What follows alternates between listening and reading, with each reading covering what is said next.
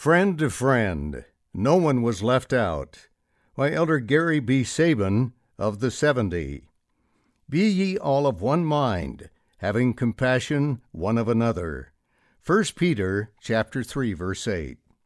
My son Justin grew up with a difficult disease. Sometimes he was very weak. He couldn't always do things like everyone else, even though he tried. He knew what it felt like to be different. One day, Justin and his friends got together to play a game.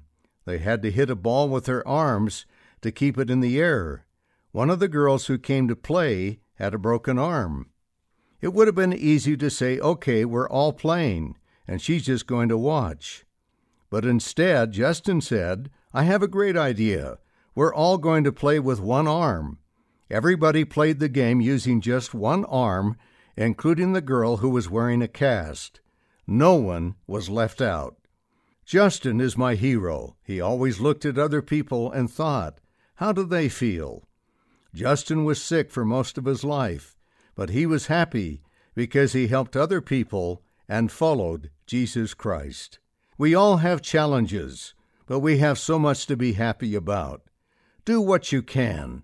Trust God. The greatest happiness comes not from focusing on yourself, but from focusing on others.